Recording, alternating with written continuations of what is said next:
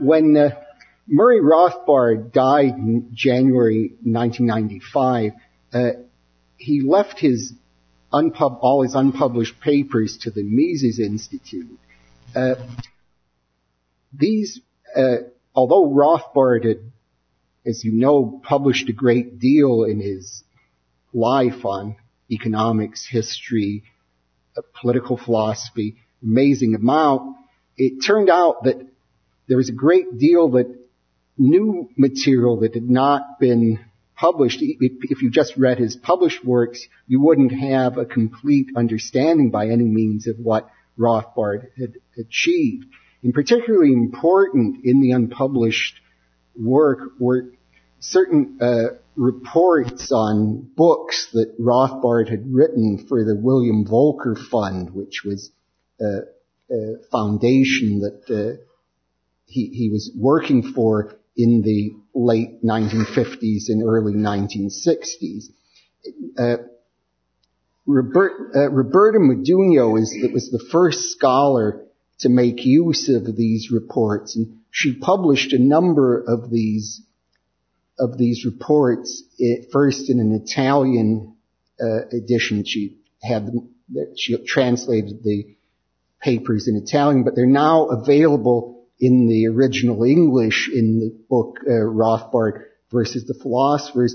And the book, in addition to having Rothbard's papers, has a long introduction of about 65 pages or so by her. Roberta is a historian of political theory, and she discusses, I'll mention a bit later, certain issues in the collection particularly interest her, and she also includes in the papers detailed notes identifying various people and events that Rothbard talks about in the papers. Now, in the papers, the sort of the most dynamite item is a very negative review that Rothbard did of the Constitution of Liberty by Friedrich Hayek. Although Rothbard admired Hayek greatly as an economist, he didn't think very much at all of Constitution of Liberty, and he said that this was really supported certain political measures that he considered statist, such as he was saying, for example, he said in the report that Hayek had opposed the Supreme Court in the 1930s, declaring too much of a New Deal unconstitutional.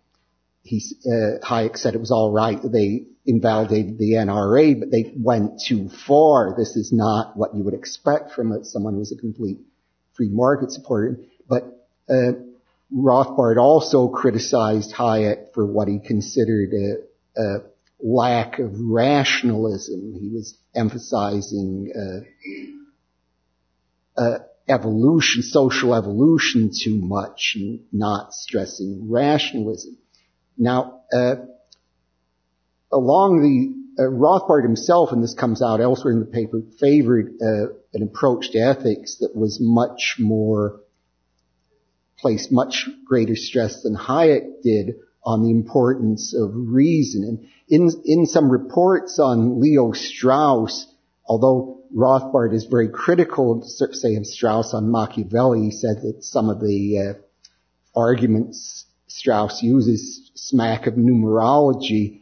He agrees with Strauss on that certain values can't be separated from certain factual statements, say how we use certain terms in language, certain values follow directly from those, so we can have an objective ethics based on values just given certain factual statements. So very important in this collection are these papers on Leo Strauss. There are other very important papers. One is a very critical review of a book called The Great Transformation by Karl Polanyi.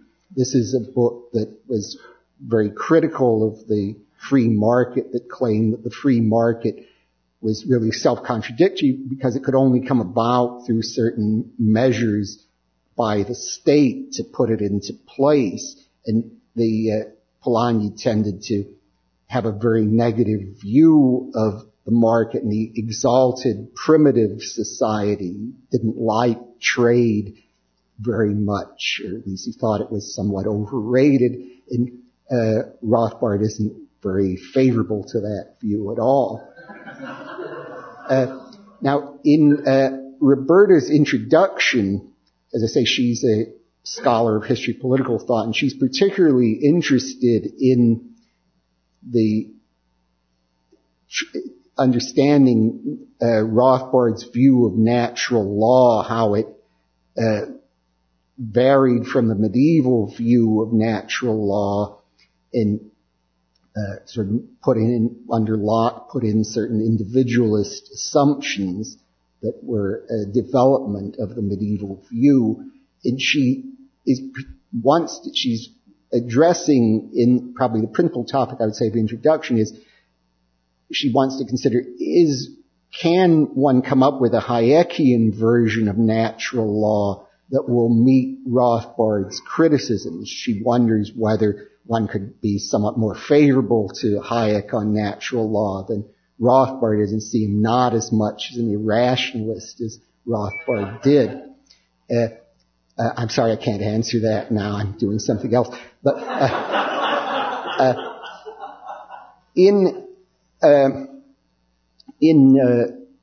one thing she had she intended to say in her own remarks was that how much when she was working on the papers, how much she enjoyed coming in contact with a great mind like Rothbard, and how much this meant to her when she was working on the papers, and that she hopes in her future research to have a chance to do even more work on Rothbard's papers.